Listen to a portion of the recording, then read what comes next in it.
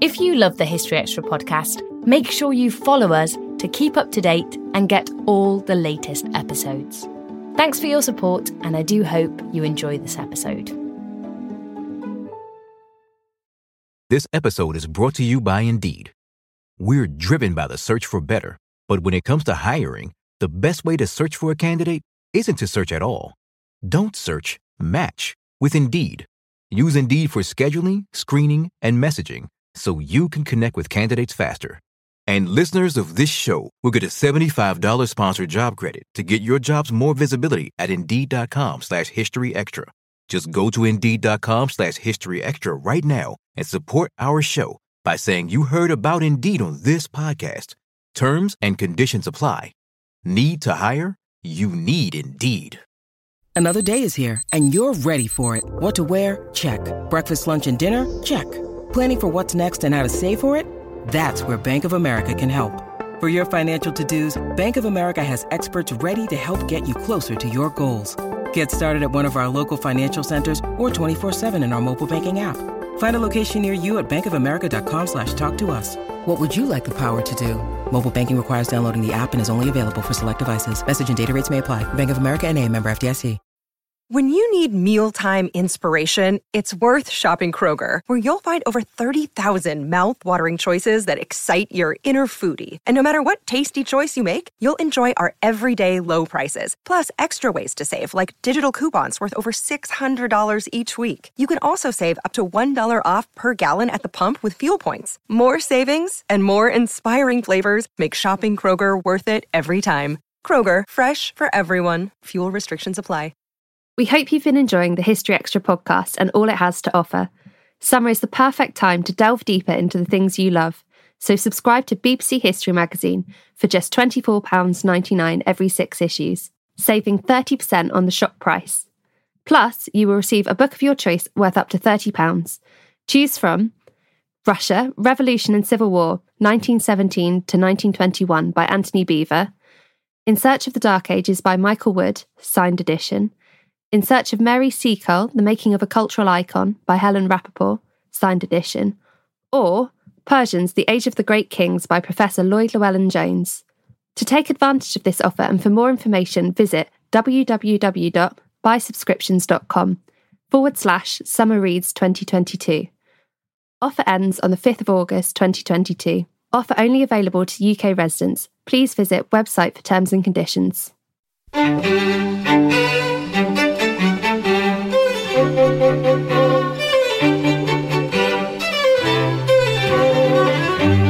Hello and welcome to the History Extra podcast from BBC History Magazine and BBC History Revealed.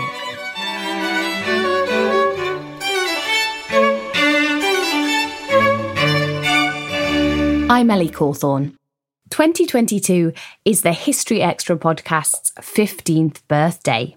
So to mark 15 years of fascinating historical conversations, we've asked 15 historians to nominate a figure from history who they think deserves their 15 minutes of fame. Some are inspiring people who deserve more airtime today. Others are those whose significance in history has been overlooked, and some simply led fascinating and unexpected lives. Today's expert guest is Professor Jerry Broughton, who's nominated the geologist and ocean cartographer Mary Tharp. Dave Musgrove spoke to Jerry to find out more. Jerry, thank you so much for joining us on our 15 Minutes of Fame podcast series. Really good to have you here. How are you doing? I'm good. Thank you for having me. Okay, it's a pleasure to speak to you again. So the person you've chosen to talk to us about is Marie Tharp, who was a very important female map maker from the 20th century. Our audience may not have heard of her. She does have a certain degree of fame in certain circles, I think. But could you just sort of briefly give us the key details of Marie Tharp's life story? Marie Tharp is an extraordinary woman. She was American. She was born in Michigan in 1920. She died in 2006. And for me, she's probably the most important woman working in map making in the 20th century and has now been recognised as such, but in her lifetime was almost completely marginalised. She worked at Columbia University. working on oceanic soundings to prove she effectively was the person who proved continental drift and tectonic plate shift. So she said that she discovered the biggest thing in the world, which indeed it was, which was this idea that there was really this like a zipper of tectonic plate shift that ran around the globe. And Marie Tharp was responsible for mapping it in the mid to late 20th century. An extraordinary achievement against all odds. A woman working in an almost exclusively male-dominated field of geology and also map making. Extraordinary woman, extraordinary achievement, and I think now must be celebrated as one of the 20th century's, if not history's, one of history's greatest map makers. Great. How did she get into this profession then? So was her career sort of born out of the Second World War in some way? To some extent, yeah. It's a really interesting story about how war, enables people who are often marginalised from these kind of traditionally male-dominated fields. So she grew up, her father was a surveyor, and I think that she learned some of those mapping skills from him. She then worked, interestingly, across art. She did a degree in English and then worked in geology and ended up just after the Second World War, because of what happened with Pearl Harbor, women coming into male-dominated industries, and she started working in the petroleum industry. And again, the sort of misogyny that you get around this is extraordinary, that she was referred to as a petroleum girl working in geological analysis. She then, clearly incredibly brilliant, very bored by it, and so ended up in the late 40s working at Columbia University at one of its very famous Earth observatories called the Lamont Doherty Earth Observatory. She gets there in 1948 and she starts working with a man called Bruce Heason.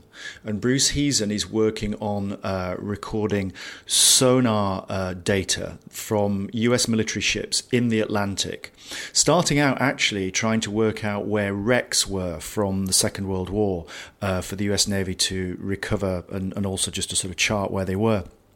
But the data that starts coming back that Heason's working on, going out on these boats, using very early sonar to record the surface of the Earth's ocean bed, this data starts coming back, and Tharp is the person who's crunching the data. And from the late 40s into the early 50s, Tharp starts to see what she understands is tectonic plate shift. So the fact that actually the continents and the ocean floor is ceaselessly moving along these ridges, and that really the Earth is completely unstable. So Tharp starts to make this argument, which is complete heresy, absolute heresy. And of course, all the male-dominated figures in geology are rather wonderfully what's called fixists. They don't believe in tectonic plate shift.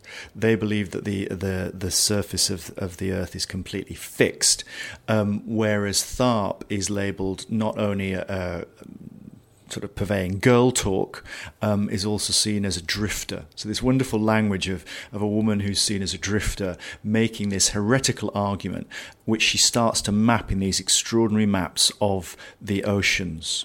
Am I right in thinking that she wasn't sort of allowed to join these ocean voyages because of the misogyny, or did I misread that somewhere? Absolutely. So it's not until the very late 60s that she's allowed on the boats, because she's now effectively leading the crunching of this extraordinary data. Bruce Heason, her collaborator, is going out on the boats.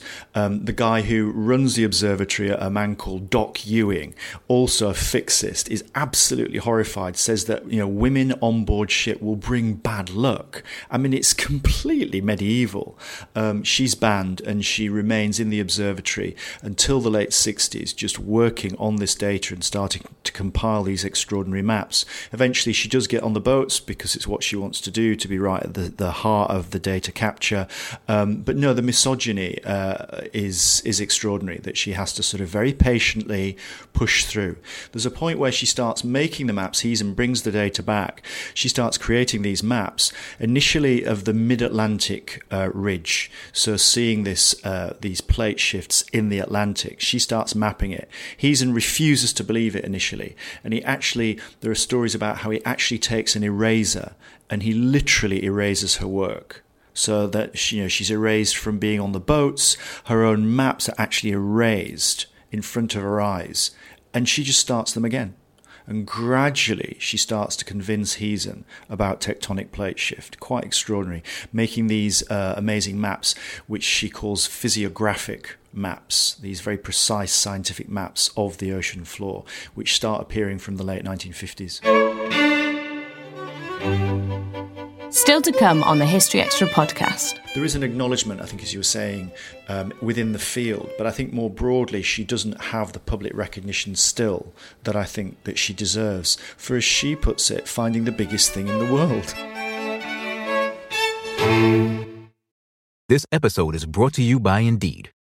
We're driven by the search for better, but when it comes to hiring, the best way to search for a candidate isn't to search at all. Don't search, match with Indeed. Use Indeed for scheduling, screening, and messaging so you can connect with candidates faster.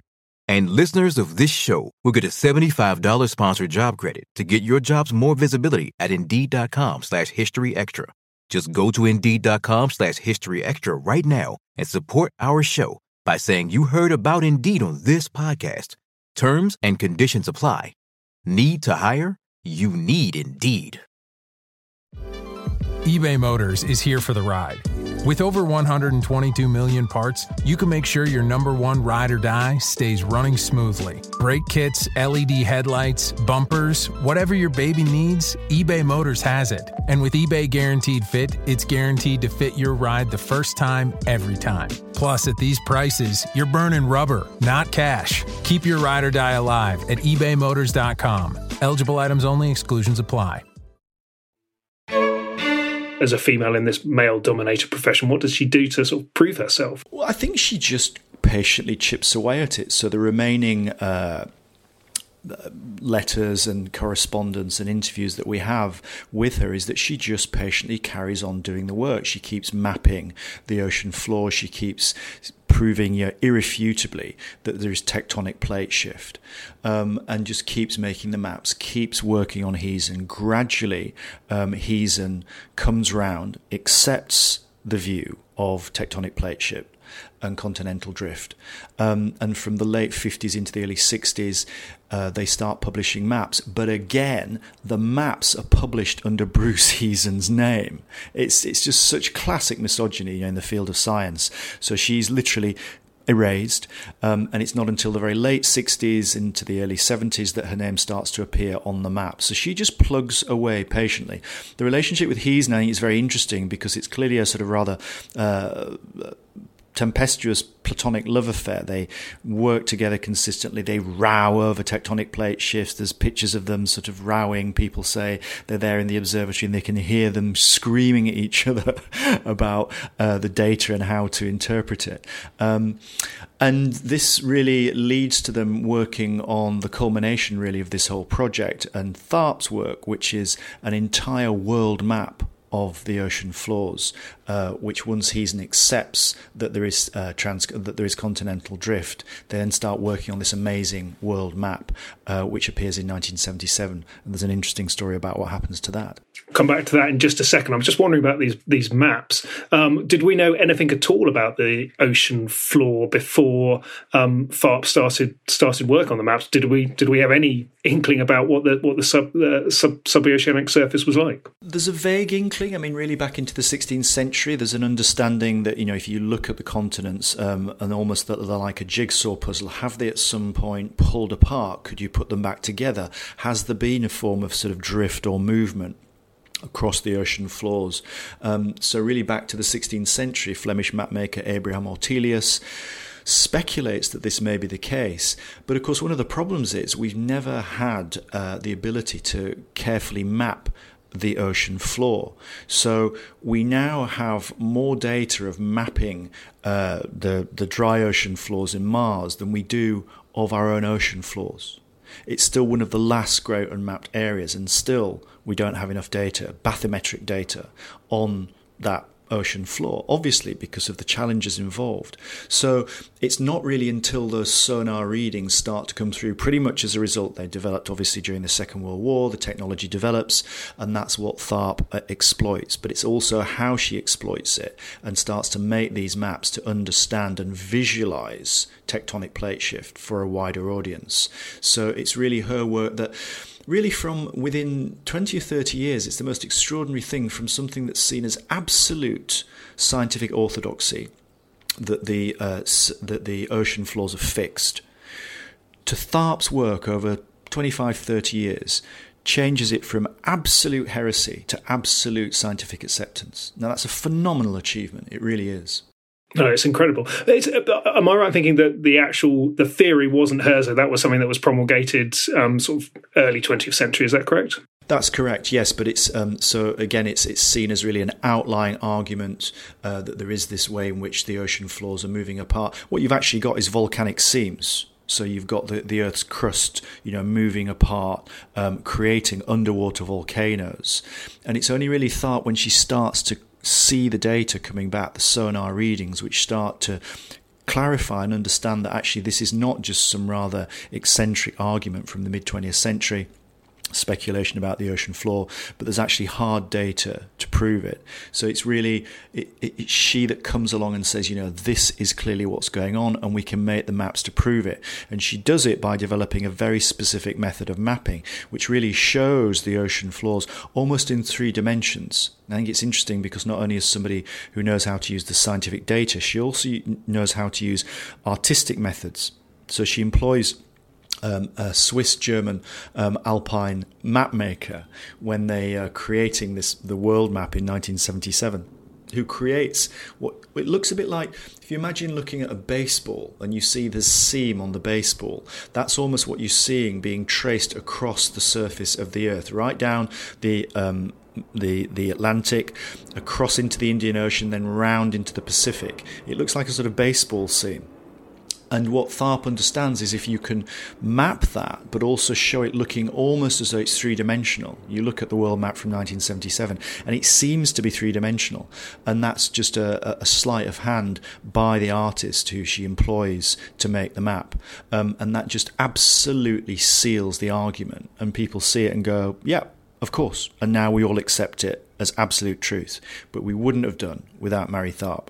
Okay, so she would be a data visualization expert in modern parlance, I guess. Yes, she would, and I mean that's what's really clever and interesting about people who use maps. That there are both scientific and artistic dimensions to a map. Your map is only as good as its impact on an audience, and that's what Tharp understood. And I think that goes back to her training in her earlier years, both within the arts and within the sciences. And she understands that working in this male-dominated field, if she wants to get that argument across, you need something that has a massive, massive visual impact. So yeah, data visualization is as much what she's about as crunching the data of the sonar readings that are coming back from the boats. Cool. So this world map then in the 1970s, is that the thing that makes her name? You were saying that there's a good story there. It really cements the argument about tectonic plate shift and the way in which we can see what our planet looks like and how it's still moving, and the ocean floors are so important for that. What happens is that she and Heesen, by the mid to late 70s, have mapped all the different ocean floors. So they put it together in one map in 1977. It's called the World Ocean Floor Map. It's just about to be published. She's working out of Columbia. Heesen is actually on a submarine following sonar readings, and he has a heart attack. So it's a sort of tragic story that he never sees the map published. It is published in 1977. The National Geographic sponsor it. Again, it's called the Heesen Tharp map. I think it now should be called the Mary Tharp map of the ocean floor. And when it's released by National Geographic, it has a massive impact. And it really is the culmination of the work that they do together. Tharp carries on working at Columbia until 1983. Towards the latter stages of her career and subsequent to her retirement, she starts to get the credit that she deserves. The US Library of Congress recognizes her. She's given a medal for geographical and geographic services to the field. So really towards the end of her life, and when she retires, and she carries on working after she retires, there is an acknowledgement, I think, as you were saying, within the field. But I think more broadly, she doesn't have the public recognition still that I think that she deserves for, as she puts it, finding the biggest thing in the world, which is this big zipper that runs right around the Earth. And still, of course, is now so vital for us in terms of understanding how important the ocean is in terms of environmental politics today now. So she's more important than ever, I think. Yeah, absolutely. It sounds like an amazing story, and she did receive some credit during her life, but as you said, it would be good if she was more widely known. So to finish up, do you want to just sort of summarise for us why you think Marie Tharp deserves her 15 minutes of fame today? I think Marie Tharp deserves her 50 minutes of fame because she works tirelessly with absolute moral scrupulousness about just a belief in the righteousness of compiling scientific data to prove a case. And she does that. She doesn't really complain. She works tirelessly. She takes all the hits from the misogyny that she's working through and with, and the achievement is absolutely profound. She's not in it for her own self-aggrandizement. She's in it for an understanding of a profound sense of what our planet looks like that had been completely ignored and misunderstood. And it's really through her ability to bring art and science together in a male-dominated world to change how that world looks. And I can't think of anything that's more significant and important for that, to give somebody who didn't have that fame within their lifetime, to now give her that 50 minutes of fame. That was Professor Jerry Broughton speaking to Dave Musgrove. Jerry's an expert in the history of mapmaking and Professor of Renaissance Studies at Queen Mary, University of London. His books include A History of the World in 12 Maps. If you're enjoying this series and would like early access to more episodes, to hear more historians nominating people who deserve their 15 minutes of fame, go to historyextra.com/15-minutes.